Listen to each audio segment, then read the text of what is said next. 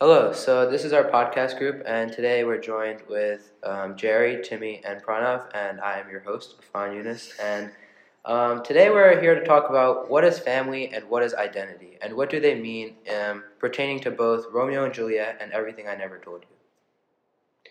So let's dive into what family really means. So in my opinion, I feel like family is like a group of people, either biological or chosen by you, that really support who your identity is and what your choices are. They help you no matter what, going through rough times or having fun.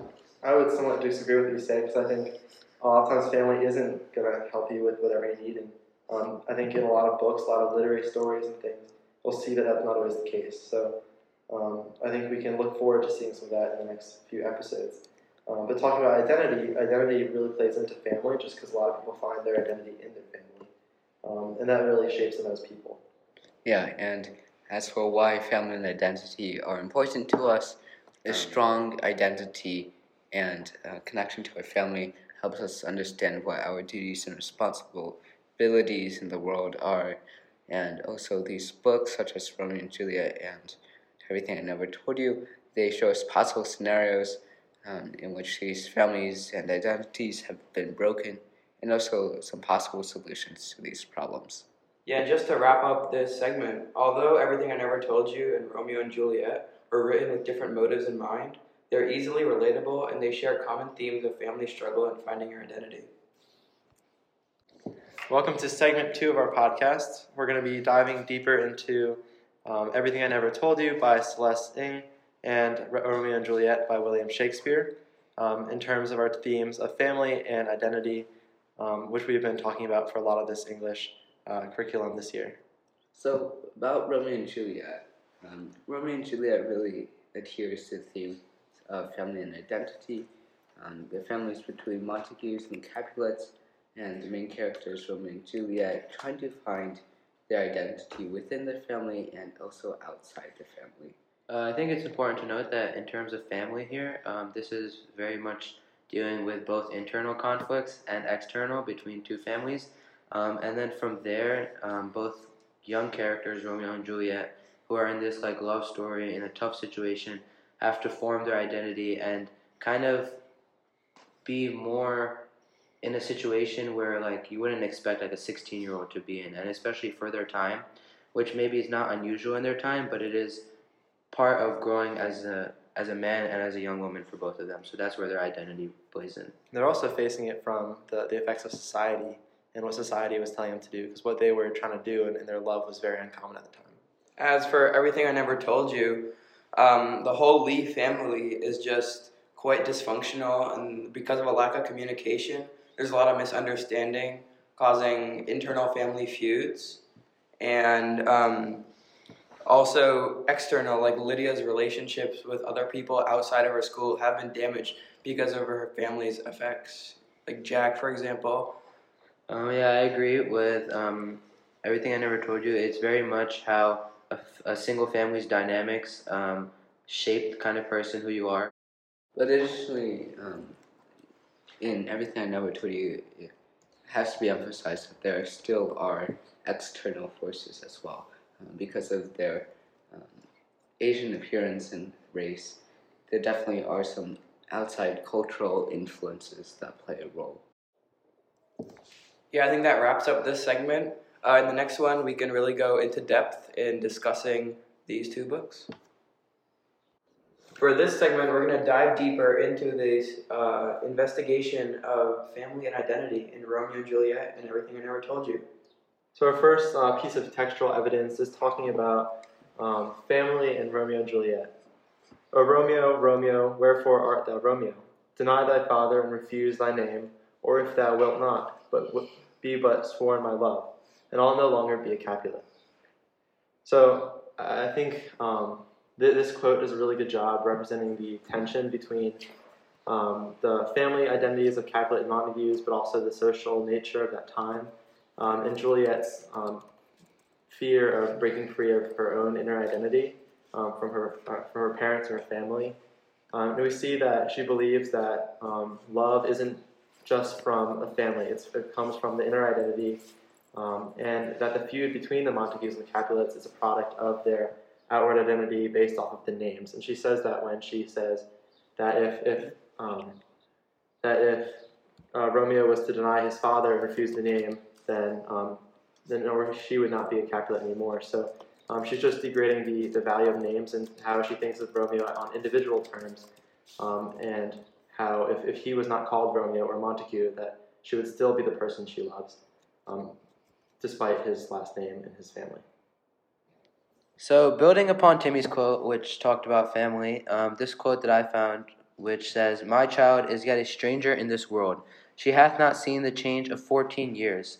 This is from Romeo and Juliet, and this one talks more about her age and how that plays a role in identity as well as her family structure. So I think that what I took away from this is being such a young person in this kind of world and society that she's living in, it plays a role where like her family is putting pressure on her, but she's also so young that like she hasn't developed an identity, she hasn't developed the kind of person who she is yet. So that all kind of plays into like her future of like who will she become. And I think those circumstances and the environment she's growing up in really affect that a lot. I kind of have to disagree with this, in that Juliet isn't completely young, like you said. When Paris goes to ask for Capulet's approval to marry Juliet, Paris tells Capulet, in quote, "younger than she are happy mother's maid," meaning that there are mothers that are younger than Juliet is. And so when you said that this age of 14 years really talks about how her identity isn't made yet and how it's still developing, Paris does bring up a point in that there are mothers who are 14 years of age, and this is really the time where identity is being grown. Especially in this society, in Verona, I guess that's what it's called. A lot of the girls would be married off super early and have their kids super early. So I think to see Juliet as a teenager and not feeling like, she kind of has that battle with her parents where her parents want her to get married and be sent off to live her own life, but she wants to stay youthful and be herself. So she's kind of facing society and, breaking the norms of what a young girl should be at the time. So I totally agree with both of you, but I feel like the counter argument that people might pose is that like as a mother, Juliet's mom was afraid that, oh, my daughter is not old enough yet, and despite that norm, maybe that norm wasn't entirely the best thing because those girls are super young, and I mean we're 15 right now, so like I don't think any of us are developed and have found our full identity. I do agree that to some extent she was of age, especially in that society, as Timmy mentioned, but I still think that the circumstances of her family and the dynamics and all of that still do impact the kind of person who she's going to grow up to be, because she's not like her dad or mom who are like set in stone, like they're not going to change much now, but she still isn't like a kid who's like learning how to walk, kind of. So yeah, and back then it was a social norm to get married and have kids at around our age, but still our brain isn't still fully developed until we're past like adults, 18, 21 even. So it's like scientifically impossible to really discover your full identity until you have developed enough yourself. So yeah, I kind of have to disagree with Afaan once again, because when you said that her mother was trying to ward her off from being married and having kids, on around line 77 on Act 1, Scene 3, Lady Capulet talks about how, by my count, I was your mother much upon these years, meaning that Lady Capulet actually had Juliet when she was about this age as well.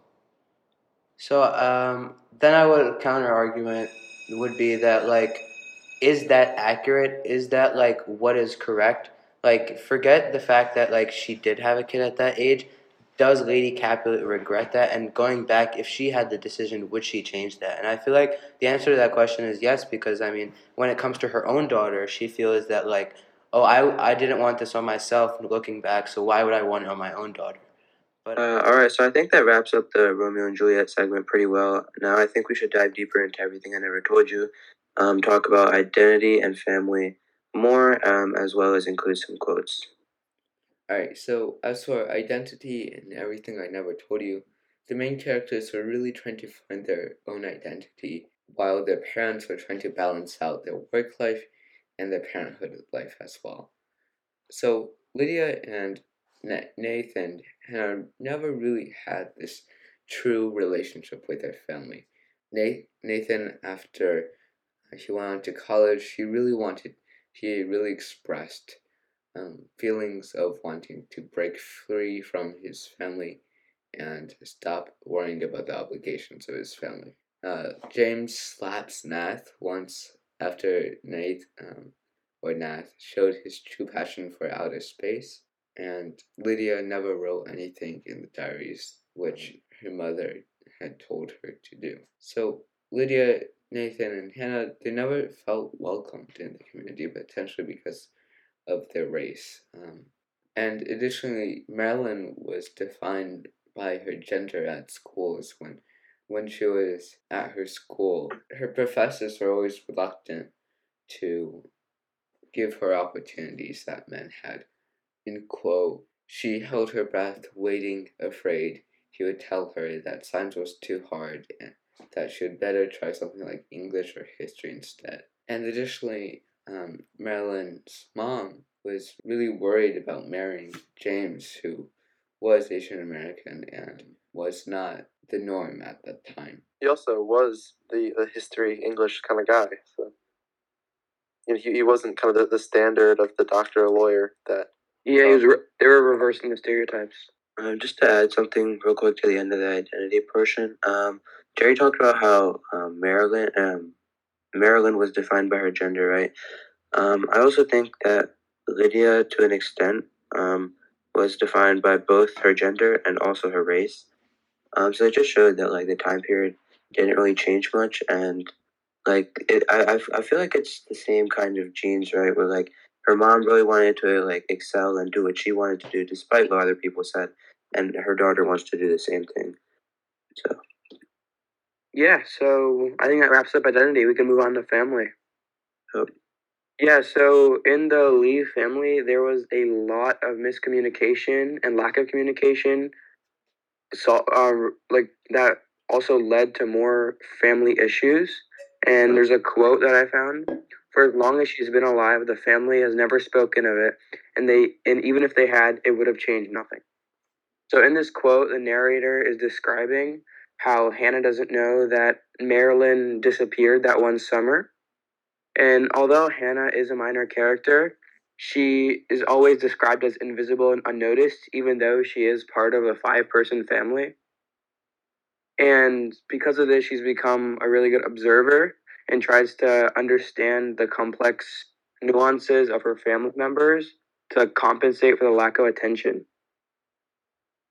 yeah, I think that's a really good point. Yeah. Just the overall family dynamics of the Lee family is I would feel like unique because I think Jerry talked about it above in his portion where he said like the parents are trying to figure out their work-life balance with parenthood life, and the characters are just trying to find their own identity. So I think it was less like let's get through this as a family together, more like oh let's get through our own struggles and then maybe we can become a family like that they want to. We saw that with every character. It wasn't just the few. Every single character in that family and even in their community, like some of the other characters struggled to find who they wanted to be in the world. And we see people like Lydia who wasn't sure. She had her inner passions, like Nate had his inner passions, and they just weren't really. Their parents never gave them the platform for them to express themselves, and so they were kind of forced to keep it all in. And we see later in the book that doesn't really end up going the way I guess the Lee family's parents like thought it would. Because it's actually quite ironic because Marilyn was the one to break the norms, but she wants the norms for her own children. Yeah, I was just gonna say the same thing because I mean she was doing something that no one else was, and I think so was James to an extent, right? But they don't want their kids to be able to do that, or they don't want to give the opportunity to their children. And I don't understand, is that like fear as parents, or is that just like not understanding? Anyone have any idea what maybe has led to that? I don't think it's like really a fear, but more of just like wanting to fit in. I guess like a fear of being different, really. Okay.